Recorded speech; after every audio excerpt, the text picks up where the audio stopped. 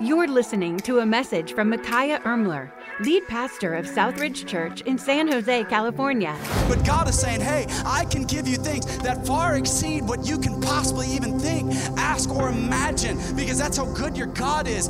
This week's awesome message will start in a few seconds, but first, we hope you will stay connected with Southridge by liking us on Facebook or by following us on Instagram and Twitter. Search for the handle @Southridge Now and click the follow button so you can receive uplifting, encouraging content right in your feed.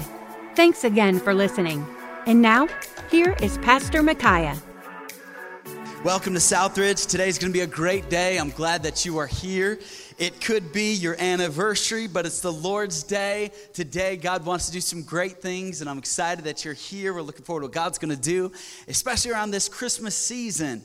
And I surely do hope you get everything on your Christmas wish list. I hope you get it all. And if you don't get everything you wanted, I hope what you get comes with a gift receipt, so at least you can take it back and get what you want.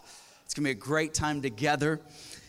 But this morning, I want to talk about why so many relationships don't stay together.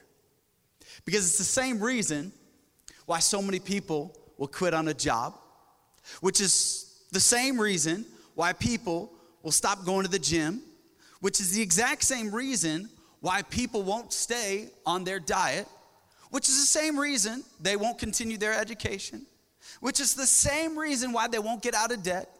It's the same reason why they won't invest into their children and raise up good kids. It's the same reason they'll walk away from a difficult situation. It's all the same reason. You say, well, what is that? And maybe you're thinking this morning, I bet it's good intention. If people just had better intentions, then the relationships would work out. It's just good intentions. No, that's not it. Because already you're filling your mind and your heart and your planner with a bunch of good intentions. You're already thinking, January 1, 2019, City Sports. I'll be there. I'll see you bright and early at 4:45 in the morning, and I'm going to get my gear on. I'll have my Lululemons. I'll have my Nike Metcons, or I'll have my Adidas, or I'll have my whatever shoe you have, but you're like, I'm going to have my gym bag. I'm going to have my water bottle. I'm going to go spend a couple of $100s. I'm going to get all the gear, and I'm going to show up in the morning, and it's going to last 2 days. You have the good intentions. You're already thinking about, I'm going to do the keto diet, or I'm going to do a paleo diet, or I'm going to do a 30-day juice cleanse, or I'm going to do this, or I'm going to spend this time with my family. No, good intentions isn't your problem. You say, oh, okay, I know it is. It's inspiration. It's not good intentions, it's inspiration. If I just listen to more Tony Robbins, if I just get me some Tony Robbins podcast, or if I just get me a little bit more of Oprah, or if I just get some Gary Vaynerchuk, I will stay inspired, motivated, pumped up, ready to go, and then my relationship won't suffer, my job won't suffer, all these things won't suffer, because if it's not good intentions, then it's got to be inspiration. But I'm telling you, good intentions is not strong enough. Inspiration is not strong enough to keep the relationship together. You see, what we have is we have a problem, and it's that we've made an idol out of the ideal. You say, what do you mean, an idol out of the ideal? Yeah. We've made an idol out of the ideal. You say, what is an ideal? The definition of an ideal is this: a standard of perfection existing merely as an image in one's mind. You see, this morning, we all have a standard of perfection that only exists in our mind. And so you get into a relationship and you have an ideal for that person. You have an ideal of what they'll be like, how they'll act, how they'll behave. You have the ideal relationship. You have the ideal marriage. You have the ideal situation. You have the ideal life, the ideal career, the ideal lifestyle, the ideal bank account. You got the ideal job. You've got the ideal children, the ideal pets. Everything in your life, you've already got the ideals. You got that down. The problem is, life doesn't meet your ideals. And when it doesn't, and when it fails to meet our ideals, then we say, okay, This guy failed to meet my ideals. I'll go find me another one. This girl failed to meet my ideals. I'll find me another one. These kids failed to meet my ideals. I'll go make me some more, This job did fail to meet my ideals, so I'm going to go find me another job. This diet failed to meet my ideals. I'm going to go somewhere else. This gym didn't work out for me. I'll go over here. Hey, that bank account plan or that get out of debt plan didn't work. I'll just go find me something else. I'll just try something else. I'll find a new set of ideals because we've made an idol out of the ideal. And some of us are going to have a horrible Christmas, not because Christmas is horrible, because we have in mind the ideal Christmas and the ideal. Your idea of ideal is going to steal what you currently have. It's going to steal it because you've got this ideal and that doesn't last. So this morning, cancer is not ideal, but it's real. Divorce is not ideal, but it's real. Being fired is not ideal, but it's real. Your child getting sick is not ideal, but it's real. Losing a loved one is not ideal, but it's real. All of us are going to go through situations that are less than ideal. And what's going to make it so bad is that you had in your mind this ideal that was up here and nothing else measured up. So the rest of your life, just depressed, discouraged. Maybe getting bitter, blaming God, upset with him, walking away from church, walking away from him, what he wants to do, because you're saying he didn't meet my standard of ideal. So let me show you how our idea of ideal can cause us to miss out on what's important. If you have a Bible, take it to Matthew chapter number 2. I want to look at just 5 verses this morning. It's a familiar passage. It's a familiar couple of characters. These are the 3 wise men. Now, we just kind of think there's 3 because we know that there's 3 gifts. We don't actually know how many wise men they are. But we find it in Matthew chapter number 2. If you have a copy of God's Word, you could turn there, or it'll be up on the screen, or there'll be a Bible in front of you, and you can keep that. That's our gift to you. Matthew chapter number 2, verse number 1, it says this: After Jesus was born in Bethlehem in Judea, during the time of King Herod, Magi from the east came to Jerusalem and asked, "Where is the one who has been born King of the Jews? We saw his star when it rose and have come to worship him." When King Herod heard this, he was disturbed, and all Jerusalem with him. When he had called together all the people, chief priests and teachers of the law, this is all the pastors and spiritual leaders in the denominations, he got them all together and he asked them where the Messiah was to be born. And it's what's amazing. Verse number 5, the wise men, they were looking for him, they couldn't find him. They were searching for him, couldn't find him. Verse number 5, in Bethlehem in Judea, they replied, for this is what the prophet has written. So you got the wise men searching for him, but then you've got these religious people that are just ignoring him. They were like, oh, we know where he's at, we just don't care. You see, what happens is we've got this standard of ideal, but things aren't meeting our ideal standard, and it's stealing from us the joy that's found in this situation. We're missing out on what's truly most important because of our ideal this morning. You see, we have in our mind an ideal timeline, the ideal life, the ideal person. Hey, we have the ideal person that we thought we would become. And here we're looking at our life, we're like, wow, I thought by this time I would already be at this place in life. I thought by this age I would already have this family status or this social status or this much in my bank account, or I'd be this much farther along, because in our mind we had this ideal, didn't we?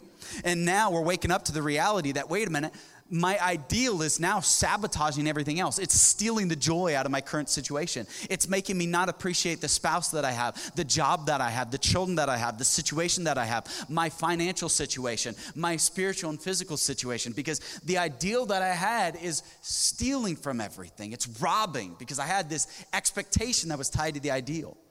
Because you and I, we had an ideal that it was going to happen faster than it was. If you'd write something down, would you write this down? This may take a while. This may take a while. I was talking to somebody the other day, they're celebrating 15 years of marriage, and they said the first 10 were awful. They said it was horrible. We hated each other. They said it's just the last 5 that have been really good, really good. It took us a while. And that's the truth, isn't it? It takes a little while. You start a new job, it takes you a little while before you get the hang of it. You start anything new in life, it takes you a little while. I was sharing with somebody in the first service that when it came time to get my driver's license, I failed 3 times. The second time, I didn't even make it out of the parking lot. How bad is that? Like just don't ever ride in the car with me if you want to have a long, fruitful, and happy life, right? Well, it just took a long time for me to get that parallel parking thing down. It just took me a long time to get certain things down. And so we can have this ideal expectation that things are going to happen sooner than we expected, and it's going to be easier than we expected. But the problem is, that's our ideal, isn't it? And we've made an idol out of the ideal. I talk to so many people, and they have these great ideals, and we're not talking about losing our idealism. We're just recognizing the fact that we've made an idol out of our idealism. We put it on a pedestal, and we compare everybody and everything to that ideal. And we're like, you're not measuring up to my imaginary standard of what ideal situation should be. It's going to take a while. You see, it says the Magi, they came from the east. Many believe that they came from what would be the Persia, which is modern day Iraq.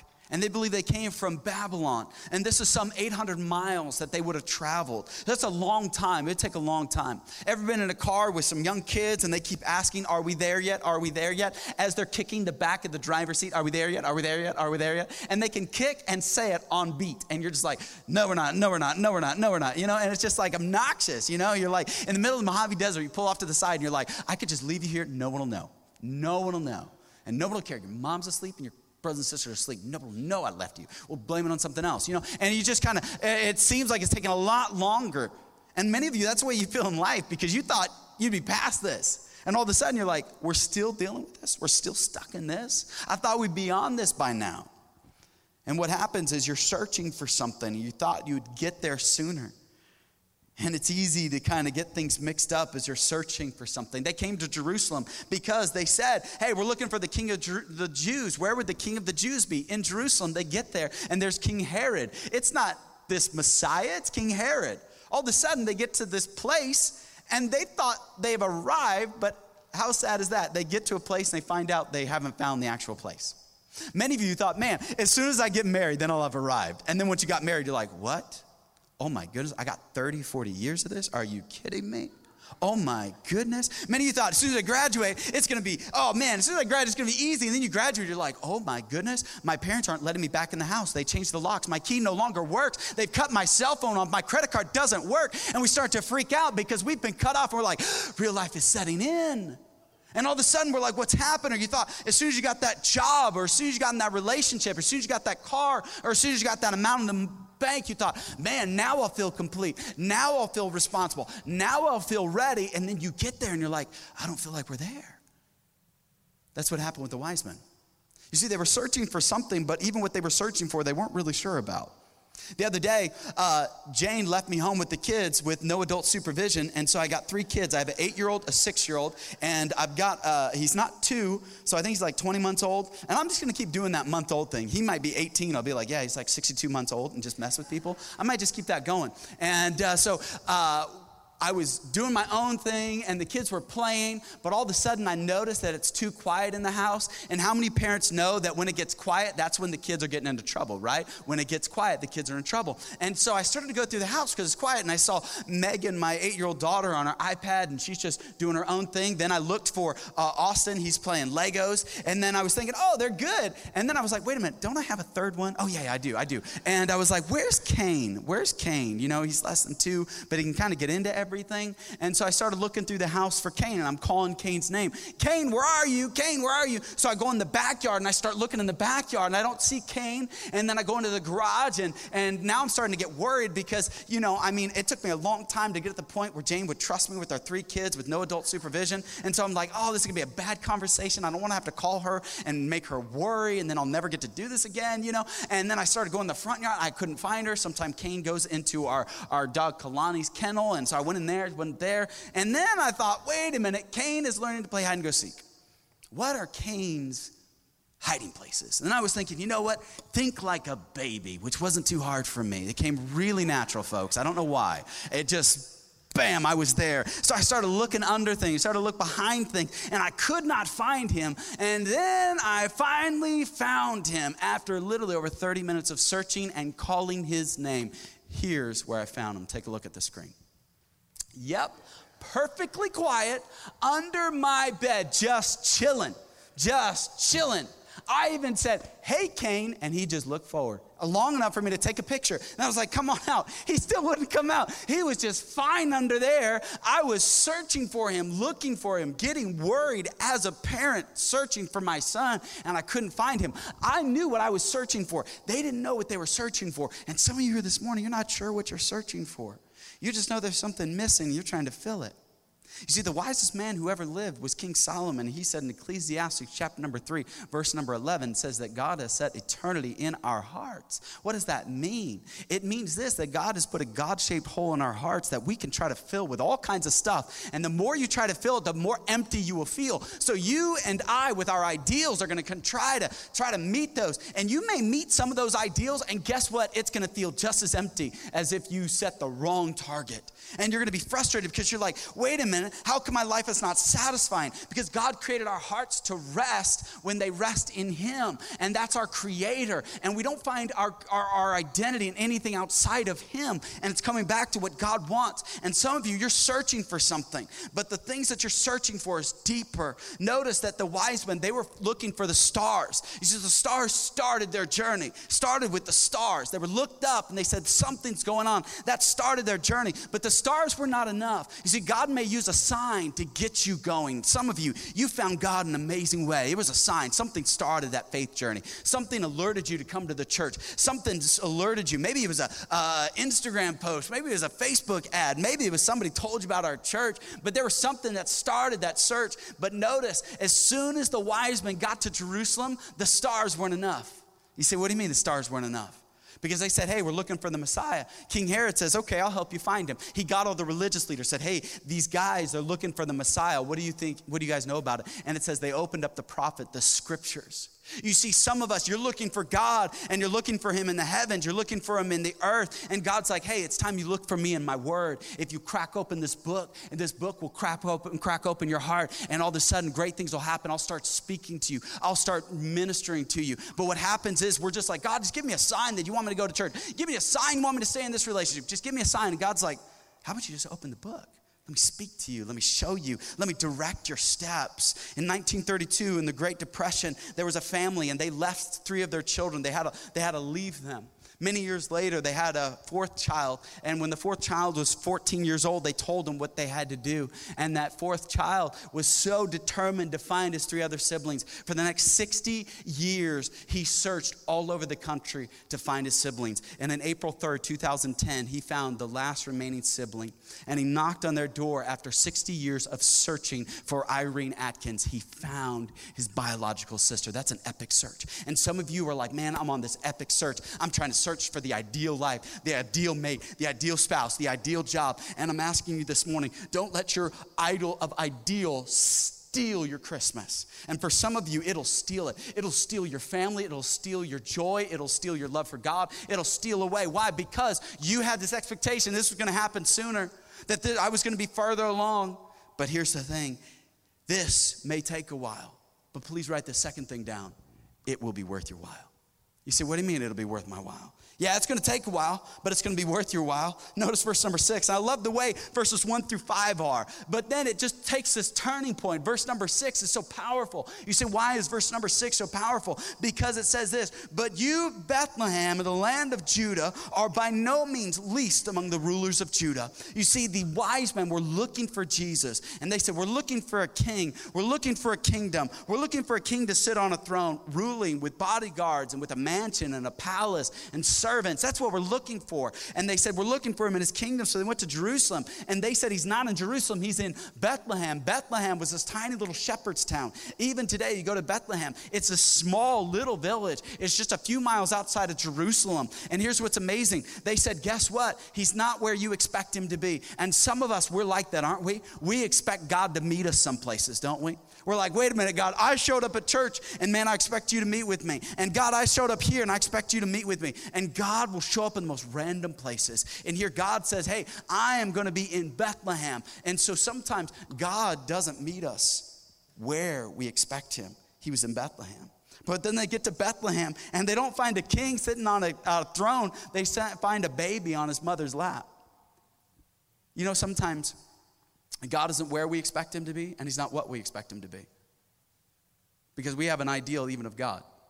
We have an ideal of how God should work, when he should work, and what he should do, how he should save us, and how he should rescue our situation, how he should fix our family, and how he should fix them. But God's trying to remind us this morning that guess what?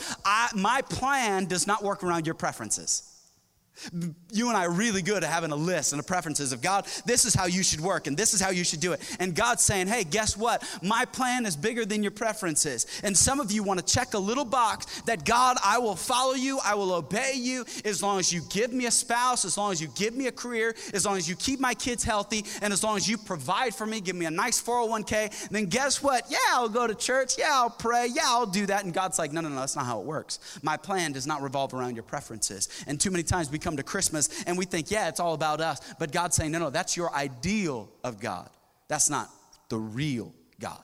And this morning we're going to come here and we're going to say, God, I'm going to lay down my ideals. I'm going to lay it down. And we're going to say, God, I want to give it to you. You see, don't let your idea of ideal lead you to ignore what's most important.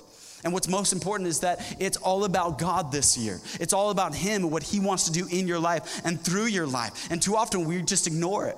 You see, it would have been really easy for my grandmother. She immigrated to this country when she was 34. She had 5 children. She didn't speak the language. And she immigrates here. Within 3 months of living here, her oldest son gets hit by a car and dies. It's not long later that her husband gets sick because of a wound from World War II that became infected.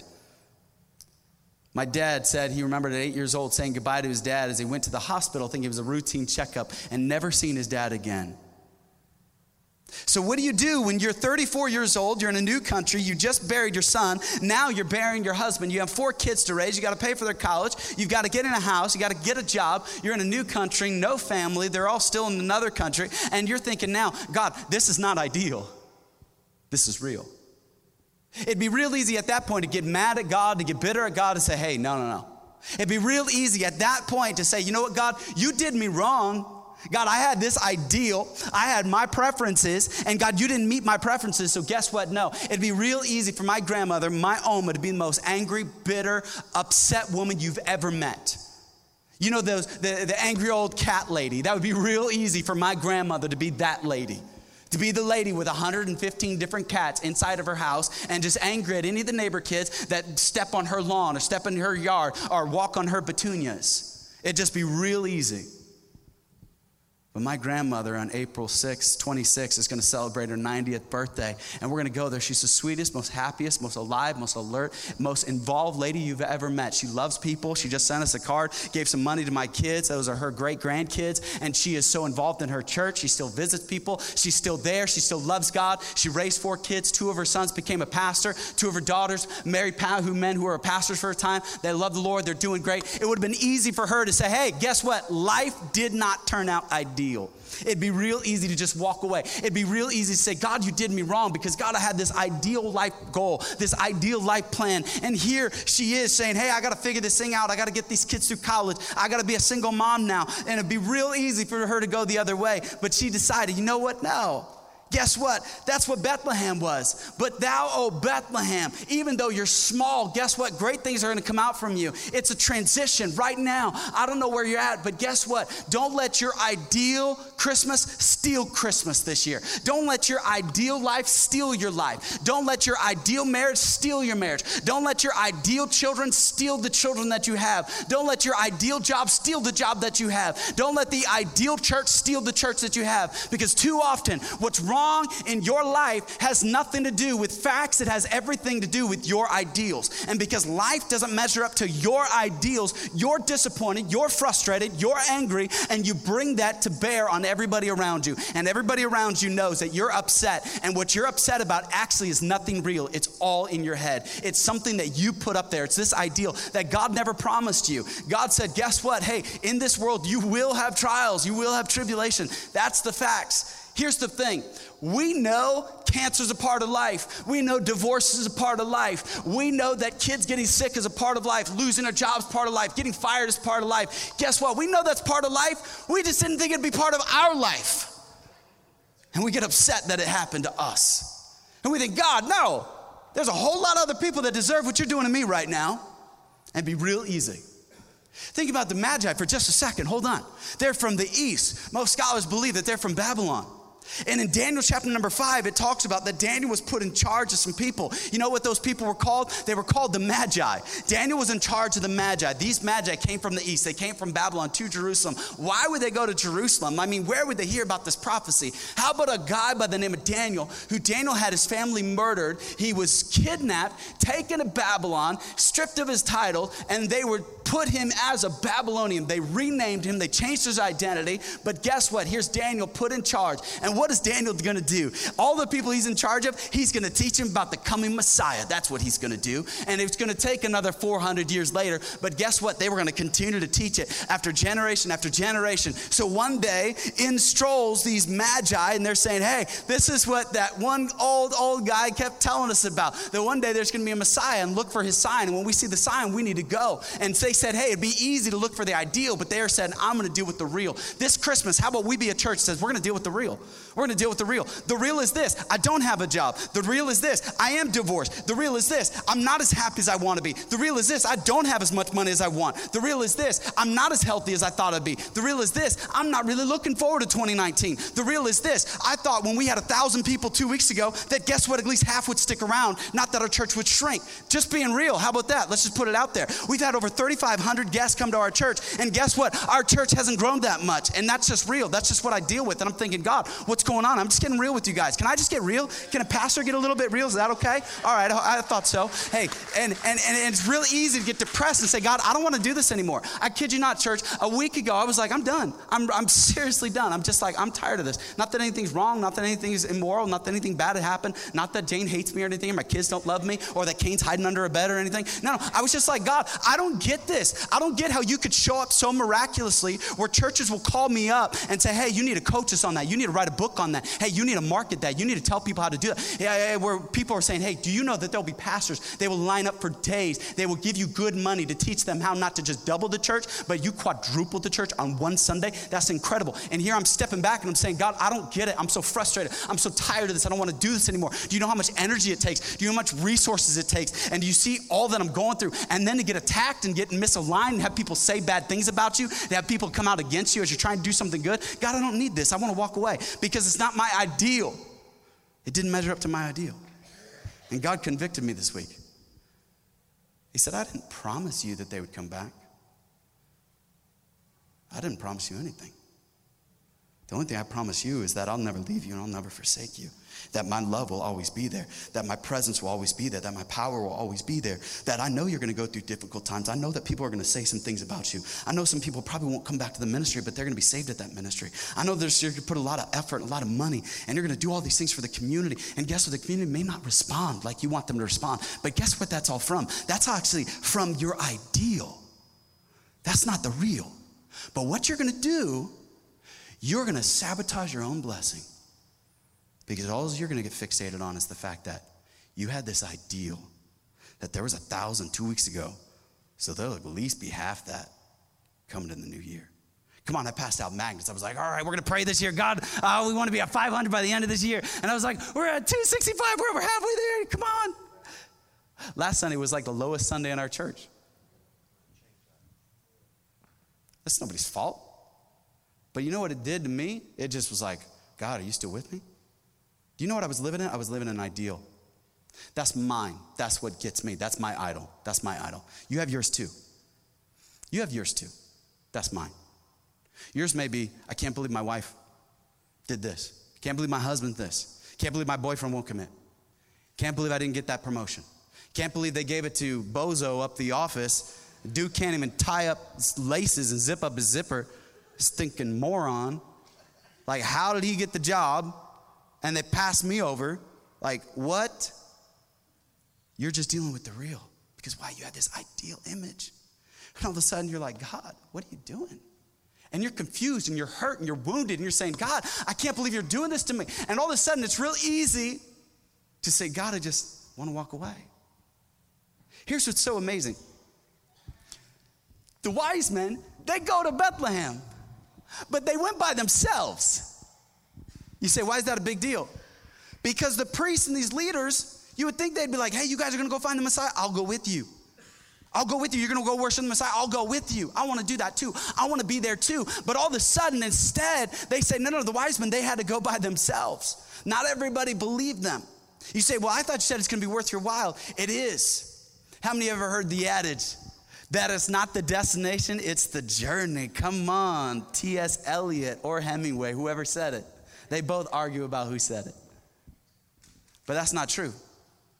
That's not true. Because in verse number 11, it says that, and when the wise men walked into the house, they saw the babe, and they fell down and worshiped him. Wait, these are great men. And they fell down and worshiped a baby that we believe is 2 years old or younger. They fell down and worshiped a baby about the age of Cain. And they fell down on their faces. They humbled themselves, and they began to worship, give adoration, speak praise over him. And then they deliver gifts to him. It's not the journey that matters. It's Jesus that matters. And so many of us are missing Jesus because we have the ideal Jesus, not the real Jesus. The ideal Jesus would have been in Jerusalem on a throne, having some dude dropping grapes into his mouth. That's what their ideal was. That's what they're used to over in Babylon. That's how they did things over in the east. East side, this is how we roll. They were like, no. This ain't how we roll on the west side. West side, West Bank, this is not how we roll. They're like, we do things a bit differently. We humble around here. We in Bethlehem. And it's really easy for you and I to think, God, this is how my Christmas is supposed to turn out. God, this is what you're supposed to do. And then God says, no, let me just wreck your paradigm for a second. Let me just make it all about me, because here's the problem. Your ideal actually centers around you. You say, no, I just want a happy marriage. Wait, hold on, back up. Why? Because I want a happy marriage. So I can take good Instagram photos. Why? So I can make everybody jealous that my hubby's better than theirs. Filter life, filter free, whatever. You did not wake up like that. You didn't. I'm sorry. You didn't. You say, I want kids like this. Why? It's all about you. Your ideals center around you, and it's time we say, you know what, God, I'm going to lay this down. I've been wearing this, and no wonder my life is so frustrating, so discouraging. And no wonder I kind of poison the well of my life, because I've been feeding this toxic thinking, this toxic life, and it's feeding and bleeding into every other aspect of my life, and it's influencing everything, and it's poisoning the well of my life. So no longer is anything that is good and pure flowing out, because I've missed it, that it's not about the journey, it's all about Jesus. And Jesus is saying, I'm going to wreck your paradigm of who I am and how I work and how I show up. I may not show up in a throne room. I may show up as a baby and humble, and I'm going to show up so I can reach people. And you and I, we kind of get upset by that image and be real easy to get fixated on it. But God is saying, hey, it's not about the journey. It's all about Jesus this morning. And so many of us, we get fixated and we think, man, it's all about our ideals. You know what's so amazing? You're searching, you're trying to fill your life with what is ideal in your mind. But let me ask you a simple question. Do you even remember what you got for Christmas last year? You're like, my wife and I, we do this every year. What did I get you? I know it was good. I'm sure it was good, right? I know it was expensive. Oh, it must have been that impactful. You see what we do? We build up that Christmas has got to be so great. My life has got to be so great. You don't even remember what you did last year. Unless Facebook popped up in your feed that this is what you were doing last year. You don't even remember. And it's really easy to build up our life as if it's got to hinge on these monumental moments, that it's just got to be getting better. And I'm not saying abandon the ideal. I'm saying stop making an idol out of the ideal, because it's ruining your picture of what God wants to actually do. Because God actually does want to bless you. God does want to prosper you. God wants to do it, but he doesn't want to execute his plan based on your preferences. So guess what? God may take your husband who's been unfaithful, who's been mean, who's been messed up, and want to redeem him and restore him and bring him back. So he will be a trophy of grace, not because you're such a good wife, but because he's such a good God. He wanted to restore your husband. And it's not that God wants to give you a job out of nothing. It's that God wants to show you you, you didn't deserve that job. I gave you that job. The job is a trophy of God's goodness, not man's goodness. That this Christmas is not about our goodness. It's about God's goodness to us. Never forget the fact that your ideals are based on your image. But God is saying, hey, I can give you things that far exceed what you can possibly even think, ask, or imagine, because that's how good your God is. And stop limiting God to your idea. Stop putting him in your little box of how God should work. And if God would just let me win the lotto, and if God would just give me give me a better car, and God would just give me this status, then I'd be happy. You wouldn't, because God knows you. He formed you. He made you. He knows you intimately. He knows what your heart longs for and what you desire. And this morning, God's like, hey, because you're fixated on your ideals, you will never see how good I am in your life. You'll never step back and say, God, you've been good to me. God, you've blessed me. You've prospered me. You've favored me. You favored me among all the others. You didn't have to. It'd be easy to look at my family with all the dysfunction, with all the pain, with all the hurt and the loss, and say, man, your dad grew up without a dad. I bet he wasn't all that great. No, my dad was an even better dad, because he knew what it was like to go without a father. He knew what it was like to get picked on. He knew what it was like to get married and to want to look over and see his dad smiling at him and know that his dad wasn't there. It made my dad a better father when he had his first son, and you want to call your dad and say, hey, I had my first son today, and he wasn't there. It'd be easy to be bitter, but instead it made him better. You see, you're stronger for your struggle. You know that. I know it's cliche, and I know you've heard it 1,000 times, but you are better for all the pain and the scars. It made you stronger this morning. You didn't ask for it. You didn't want it, but God did it, and it's making you better because he's taking something and he's molding, and it's all about him this morning. So it's time that we as a church say, hey, this is going to be the best Christmas ever. Why? Because God is breaking up my ideals. If we have a good meal, we don't have a good meal. We're going to eat our meat in singleness and gladness of heart. We're going to be content with such things we have. And there's joy in this place. And God is on the throne. So if our church grows to 1,000, if we start a campus in Gilroy and we start a campus in Morgan Hill and we go global, whatever happens, it's up to God. We just keep being faithful. We just keep telling people about Jesus. We just keep inviting people to church. We just keep telling them how good our God is, how God saved this person, how God reached this person. This morning, my wife prayed with a woman. She never heard of our church. She just said, I needed to go to church. She found ours this morning. She came forward and she just prayed with my wife. And it was just a total God thing where God just brought her. Yesterday, I was in Burbank Airport and I'm talking about the church and I'm talking about what I think God wants us to do in Gilroy. And a lady looks over and she said, hey, I live in Gilroy. Here's the people you need to talk to. Here's the connections you need to have. And all of a sudden, God started opening up more doors. Why? Because that's the good hand of our God. I couldn't plan that. I couldn't foresee that. So never doubt for a second that you can outplan, outsmart, outwit God. He's bigger and better than that. God wants to do great things. This morning, your search is over, but the story isn't. Jesus is here. Emmanuel, God with us. We hope you were encouraged by today's message from Pastor Micaiah. If it was a blessing to you, don't forget to share it with a friend or family member this week. If you have any questions, we'd love to hear them. Get in touch with us by visiting southridgesanjose.com/connect. Again, that's southridgesanjose.com/connect.